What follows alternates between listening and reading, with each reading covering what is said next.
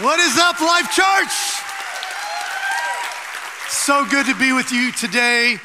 It is just an honor to be able to conclude this series of Stay Positive. I've been with Life Church for 18 years, and it's never a dull moment, I will say that. In fact, when I look at this year, 2020 has been probably the most challenging season in our generation for leaders in the church to navigate. And I need to acknowledge on behalf of our church, the leader that we have in Craig and Amy Groeschel in navigating really challenging times, rallying us around the mission of the gospel of Jesus. Craig and Amy, we're so grateful for you. This year's crazy town. It's just crazy town. It's a bit of a paradox, honestly. Like on one side of this paradox, it feels like there's way too much hate and not enough love. It feels like there's way too many needs and not enough jobs, not enough supply. It feels like there's way too much fear and not enough peace. But there's another side to the paradox, and I'm not sure you've all watched these headlines. The gospel of Jesus today is flourishing like never before. I'm telling you, people are meeting Jesus by the hundreds of thousands right now, all over the world. It's nuts. There are those of you at all of our locations that are calling your church saying, who can I help? Put somebody in front of me. I just want to meet a need. They're writing checks in faith just to meet needs that other people have. There's another side to this paradox. And I believe that how you land on which side of this paradox is largely determined by how you think. Specifically, do you tend to live your life through this lens of, I'm about to run out, I gotta hold on? Or do you live your life through this posture of, there's more where that came from? Because I'm telling you, where you land and how you think largely determines the impact that God can use you to have on planet Earth. I believe that money, honestly, is probably the best testing ground of where you live, scarcity or abundance. Like how you think about it, how you operate with it is probably the best place to look on where do you live in this place of scarcity or abundance. Scarcity, church, starts in the mind long before it plays out in the wallet. And so what does scarcity mean? Just by definition, it's simply the belief that there is not enough. The prophet Haggai writes this, see if you can relate. You eat, but you don't have enough. You drink, but you're not filled with drink. You clothe yourselves, but no one is warm. And those of you with jobs earns wages to put them into a bag with holes in it. Who can relate? Anybody been in a season like that? Like, I just cannot get ahead. And scarcity is not just a mindset, it's actually a cycle. And it kind of goes like this. Pastor Craig has taught on this before. It starts with the fact that God supplies whatever we need. The Bible says every good and perfect gift comes from God, including your paycheck. And then he supplies, then we consume what he supplied. And after we consumed it, we start to lack. And as we begin to lack, we start to fear. And what do we do with that fear is we medicate the fear by consuming even more. And if you do not believe the scarcity mindset is real, can we just take a minute and acknowledge the toilet paper run of 2020, people? Come on. Think about it. Think about it. See, she's trying to return what she thought she was going to need. Now, here's the thing. I think I'm a smart guy. I've got a degree. I still do not fully understand how a respiratory virus, lungs, people, causes the greatest run on toilet paper in our planet's history. The history teachers will teach on this someday, and the students will be confident that COVID-19 is the great deadly diarrhea virus of 2020. Why else would we buy all the toilet paper? There was never a lack. And there was never an increase in need. Yet some of us got so freaked out by the fear of not having enough that we emptied the shelves. This is real.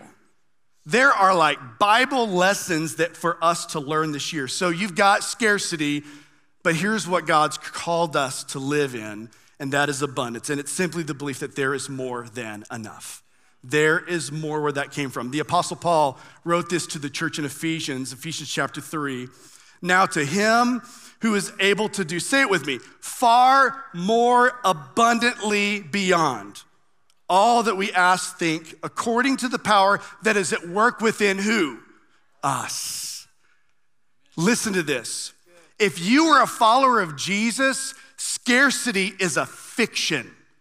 It is not rational, because everything about your God and the Holy Spirit that resides in you is exponentially more than enough. And if we live in contrary or contradiction to that thought, we are out of step. There are so many stories this year that illustrate this. One of them came right here from Life Church Edmond. Stanley found out he was gonna get a stimulus check from the United States government. And Stanley decided within just an instant, didn't even have to think about it, that's not gonna actually be for me, that's gonna be for somebody else. There's gonna be somebody that is gonna need that. And I actually heard this story hundreds of times in our church, that people earmarked whatever was coming to them from the United States Treasury, I'm gonna meet a need. And you might listen to that, and he did, he met a need of a single mom, and you might think, well, he must have been loaded. He's actually retired and on a fixed income. Abundance has nothing to do with what's in your bank account, and everything to do with the God that you serve and how you think. Listen to the words of Jesus. John chapter 10, the thief, your enemy, doesn't like you very much, and he doesn't like your God very much. And he comes, the Bible says, only to steal, scarcity, kill, scarcity, and destroy. And Jesus says this, I came that you might have life and have it what? Abundantly. This is the life he's created for you to live. And so, church, how do we inoculate ourselves against this scarcity mindset? We're gonna jump way back into the Old Testament, and we're gonna look at a story, probably one of my favorite stories in the Bible. This is in the book of 2 Kings. If you wanna follow along, it's unbelievable. We're gonna start in chapter 4, verse 1, and God is gonna show us how to inoculate ourselves from this scarcity mindset. The Bible says, a certain woman, the widow of one of the guild prophets, cried out to the prophet Elisha, my husband, your servant Elisha, is dead, and you know that he revered the Lord, yet now his creditor has come to take my 2 children into servitude. Elisha answered her, what do you want me to do for you? And then he didn't let her answer the question, and he asked another question. He says, what do you have in the house? This is gonna be a really important question. Remember this. She replied, this servant of yours has nothing in the house but a jug of oil. God's about to do a miracle out of something that seems like nothing, to her anyway. Now, understand the context of what's happening. First of all, the current king of Israel had led literally the entire nation to worship false gods. And so when she said that my husband who's dead, he revered the Lord and he served you, the prophet Elisha, she's basically saying, we are one of the few in Israel that have been faithful, remained faithful to God, and yet I'm still in a corner. I would argue she's kind of upset with God because we've done everything you told me to do. And now my kids are gonna be taken by Citibank because my husband left with dad, and they're gonna come knock on my door and they're gonna take my kids into servitude because under Mosaic law, you could actually enslave people to settle a debt. Bad news. This woman is freaked out, desperate. And if you find yourself in a similar place today, or even if you might find yourself in the future in a similar place, we're gonna discover 3 principles of God's provision out of this miraculous story. The first is simply this: do not diminish what you have. Because what you have, though I've got nothing, she said, but she actually had something, but it was so incredibly small to her that the word she used to describe what she had was nothing. I can make a tossed salad with the amount of oil that I have. Do not diminish what you have, because what you have ain't nothing. I know I'm not supposed to use the word ain't, but it just sounds better preaching, saying what you have ain't nothing. Because in the hands of God, with the blessing of God, it's something. Don't diminish what you have. This servant of yours has nothing in this house but a jug of oil. Look at the dialogue in this story. We already see scarcity and abundance in both of their conversations.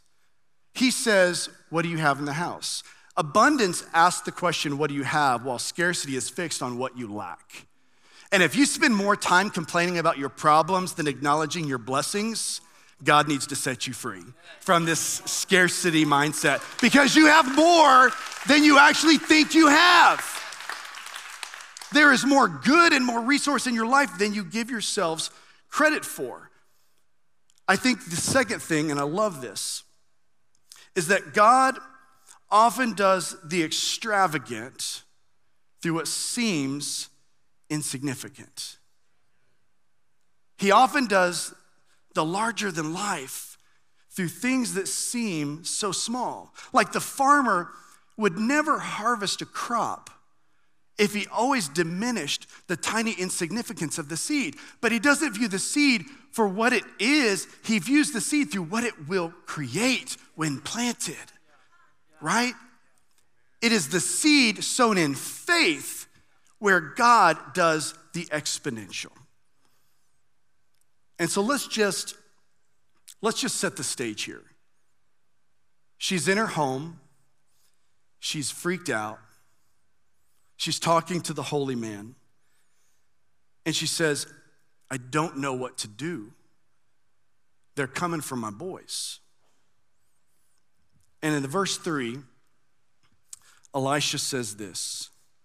He says, I want you to go and I want you to borrow as many vessels from all your neighbors. And then he says, I need you to get as many vessels as you can. The prophet knows that God's about to do something. Then he says, come back and close the door on yourself and your children and begin to pour the oil into all the vessels. And as each one is filled, I want you to set it aside. So she went out, she closed the door on herself and her children, and as they handed her the vessels, she would pour the oil. Remember, I've got nothing more than that to make a salad. But I now have a room full of jars, according to the instructions of the prophet. God often does the extravagant, church, through things that seem insignificant. Why? Because no one else could get the credit when he does something remarkable. I mean, the Bible doesn't say if you have the faith the size of a galaxy, you can say to this mountain, be moved. No, Scripture says if you have the faith the size of a what? A mustard seed. Always the small creating the magnificent. And I think there is no other principle in the Bible that illustrates this truth like the principle of the tithe. Think about this for a minute. I want you to, I think the concept of the tithe is a mind blower. And it literally predated Mosaic law by 400 years. So look at what Scripture says. The prophet Malachi wrote this in Malachi chapter 3. Scripture says, bring the whole tithe, meaning the first tenth of your increase or your income, into the storehouse. What's the storehouse? It is the Old Testament temple and is the New Testament local church. Bring the whole tithe into the storehouse, that there may be food in my house. It matters to God that there is resource in the local church. And then God says something he's never said before. Test me in this. Test me in this. Wait, doesn't the Bible say you shouldn't test the Lord your God? It does, except when God says, test me, then he calls us to test him. Test me in this, says the Lord Almighty, and see if I will not open the floodgates of heaven and pour so much blessing on you, you would not have room enough to contain it. Have you ever thought about why did God choose a percentage rather than an amount? Like if God's primary concern was there being resources in the local church, why didn't he say, bring the whole $20,000 into the storehouse? I mean, that would supply for a lot of the mission, but that would rule a lot of us out from experiencing the miracle of God's provision. Because everybody can give 10% of something. Your 7-year-old gets to experience the miracle of God's provision on their allowance. And why 10% and not 90%? Because we already said it. God often chooses to do the extravagant through that which seems insignificant. You might say, well, Pastor Chris, I work at Chick-fil-A. I sell Christian chicken to the world. I am selling born-again poultry, and I'm making minimum wage. And 10% of minimum wage is nothing. Your nothing is often God's something. When you plant it, when you put it into the ground, when you bring it into the storehouse, it is more than what it is on the human level. This is how God often works. He often does the extravagant through that which is significant. That is why it is so important that you do not diminish what he's given you, because what you have is more than enough in his hands. Last principle of provision is this: God's abundance often follows your faith. God's abundance follows your faith. So here she is. She's got this nothing amount of oil. She's got a room full of jars, and she just begins to pour. I'm pretty sure I only had like 6 ounces in this thing, but it's not stopping. And the next thing you know, this first jar is full, like full. And so she did what the prophet said. She set it aside, and the kids brought another one, and she started pouring. And then that one got full. And then verse 6, Scripture says, when all the vessels were filled, she said to her son, bring me another vessel. And her son answered, there are none left. And then the oil stopped. She went and told the man of God who said, actually, let me stop there.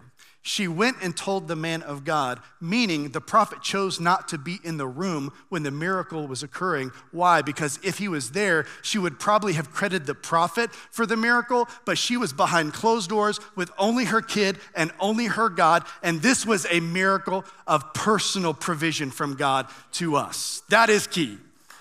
That is key. This is personal. This is God, your God in heaven saying, I see what you're going through. I see it. I'm with you. Just trust me. And when the last vessel was filled and there was not an empty one left, the oil stopped. And the prophet said, go sell the oil and pay off your creditor, and with what remains, you and your children can live. We tend to get this backwards. You want to be generous. You want to live this life. And so we have this attitude of God, if you could just give me more. And God's like, love to. Have the faith to first pour. But wait a second, God, if you'll just give me more, then it doesn't work that way with God.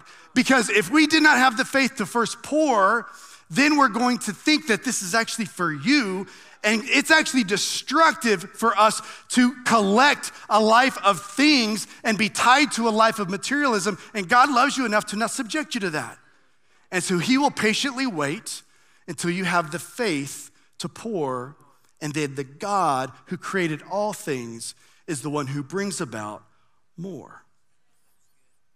Parable of talents. God trusts you with more when you've been faithful first with a little. Look, I did not grow up with much. I was the youngest of 6 kids in a 2-bedroom, 1-bath house. I did not sleep in a bed until I went to college. I literally slept in a cot in the laundry room my whole high school growing up years. And Mom, if you're watching this, I'm fine. You did not scar me.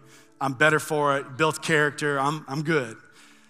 But I honestly grew up with a poverty mentality. And I was like, I just have to hold on. I've got to hold on.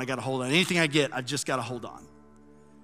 And I tend to categorize my life in, financially speaking, in one of 2 seasons. There's the season where I had to wonder how much could I afford to put in my car when I needed gas. And there's the season of I never have to think about it, I just fill it up. For those of us that are currently living in this second season, where you don't really even have to think about it, you just fill the car up, I'm just gonna be really honest with you.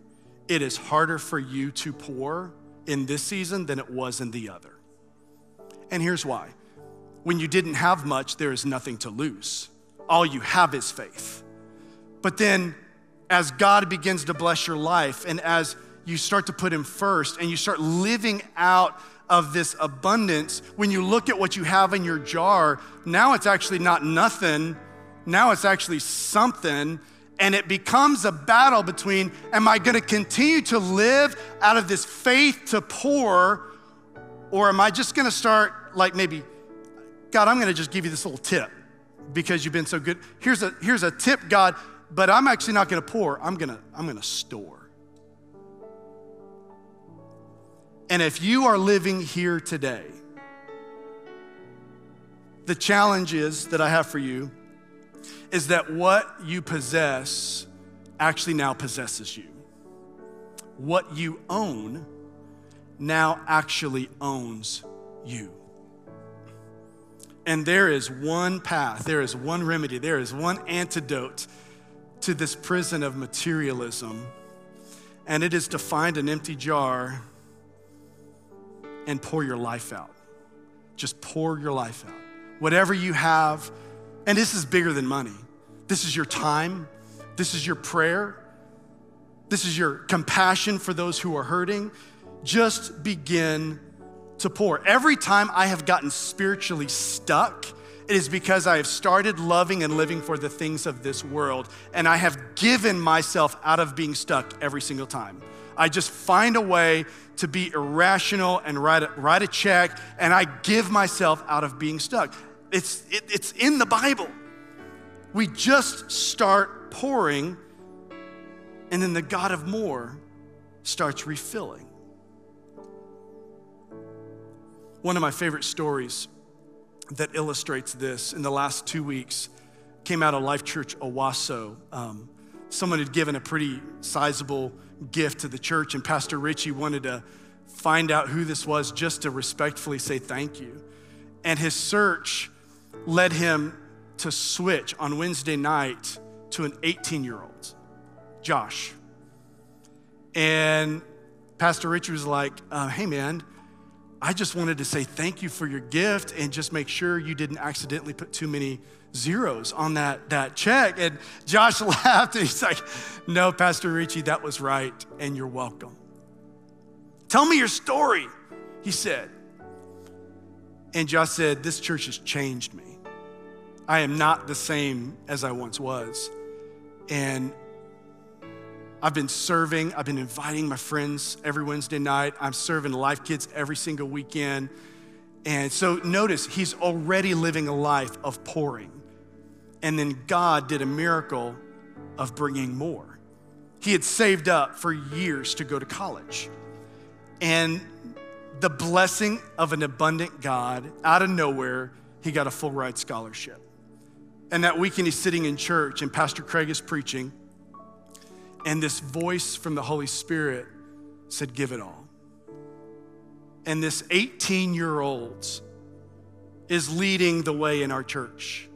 And he wrote a check for everything that he had saved. If one more person could meet Jesus in this place because of this gift, I will gladly pour out. Here's the thing, Josh has the faith to pour because he is the child of the God of more, right? I want you to get this stuck in your brain. When you feel like, I can't do it, I cannot afford to, you can't afford not to. I have the faith to pour because I belong to the God of more. This is who we are, unapologetically. And in the season that we are living today, church, it is so utterly important that we not live and look like the culture that we are growing up in and raising. We have to look distinctly bizarre. And honoring God with the tithe and living out of this irrational desire to find another place to pour out anything that God has given me, that is the life that God has called us to live. That's why the Apostle Paul, I believe, wrote this in 2 Corinthians 9. He says, I need you to give joyfully. Why? And the God is able to bless you abundantly so that in all things, at all times, having all that you need, you will abound in every good work. Look at this. You will be made rich in every way. Why? Not for you. So that you can be generous on every occasion. And through us, through stories like Josh's and through stories like yours, it will result in thanksgiving to God. There will be people on the other side of eternity thanking you for how you poured your life out. It will result in thanksgiving to God. In light of the Savior, who Paul wrote in Philippians, emptied himself on Calvary's cross. Guys, how can we settle for a life of acquiring or achieving? Instead, can I urge you to pursue a life of emptying and allow the wellspring of God to refill as you pour out. There is no other reasonable response than to pour your whole life out to the one who poured his life out for you. So Father, we come to you acknowledging the tension that we live in.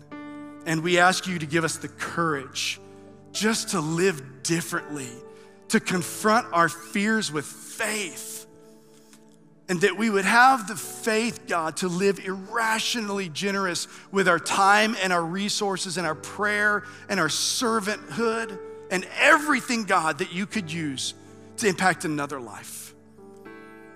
Just in a posture of prayer at all of our locations, Church Online, those of you watching it on YouTube, those of you that are in a posture today saying, I need to be set free from this materialism, from this scarcity prison, this fear that there is not enough. God, give me the faith to live my life pouring out. If that's your prayer today, would you just boldly raise your hand with me? I just want to be in prayer for you, hands all over the place. God, we come to you just surrendering ourselves, surrendering our ambition, surrendering our desires to accumulate or to arrive or to achieve. And God, we surrender even our finances, God, as a measure to say you are first in our life. And God, as you pour back in, we acknowledge now that it is not for us. It is what you want to pour out through us. So use us, God, to impact those around us and even here in your church. As we continue to pray today, there's a lot of debt in our world. And there is no greater debt than the debt created by sin. And I'm just gonna be real with you. You can't afford it. You cannot afford it. All have sinned, the Bible says, and fall short of the standard of God. And that separation has a cost. Whenever I miss the mark of God by a millimeter or a mile, it doesn't matter. There is a penalty, there is a cost. And it is eternal separation from God, it's death. Somebody has to die. And I know that's hard to understand in the culture that we live in. But while we were still sinning, and while we were in unbelievable debt, according to the penalty of our sin, the good news came from heaven to earth. Jesus Christ lived a sinless life. He died on Calvary's cross, not to pay a debt that he owed, but church, that you did. This is what we owe, and he paid the debt. There's a lot of us that believe that the forgiveness of God is enough to meet the needs of the person next to me, but I don't think it's big enough for what I've done. And can I just encourage you with the word of God? The cross is sufficient to cover a multitude of sin. But you have to choose. You have to call out on Jesus. So what do? At all of our locations, if you don't know Jesus, if he is not genuinely first in your life, you surrender your life, you place him first, you repent of your sin, and I'm telling you, the Bible says anyone who calls on the name of the Lord will be saved. If you want to make that decision today and pray that prayer, I want you to boldly lift your hand. At all of our, just lift it up right where you are. I want to see you eye to eye. Right over here, I got you. Others of you, Jesus, I need you. Keep it up for a minute. I want to just see you. I want to just include you in this prayer. I need you, Jesus. At all of our locations, can we pray with those saying yes to the grace of Jesus? Pray this with me. Father, I need you. I've sinned. I'm asking you to save me. Jesus, I believe you died on a cross you didn't deserve to pay for my sin. And you rose from the grave to bring me life. Fill me now with your Holy Spirit that I could serve you always. In Jesus' name I pray. Can somebody make some noise and go nuts for those saying yes to the grace of God?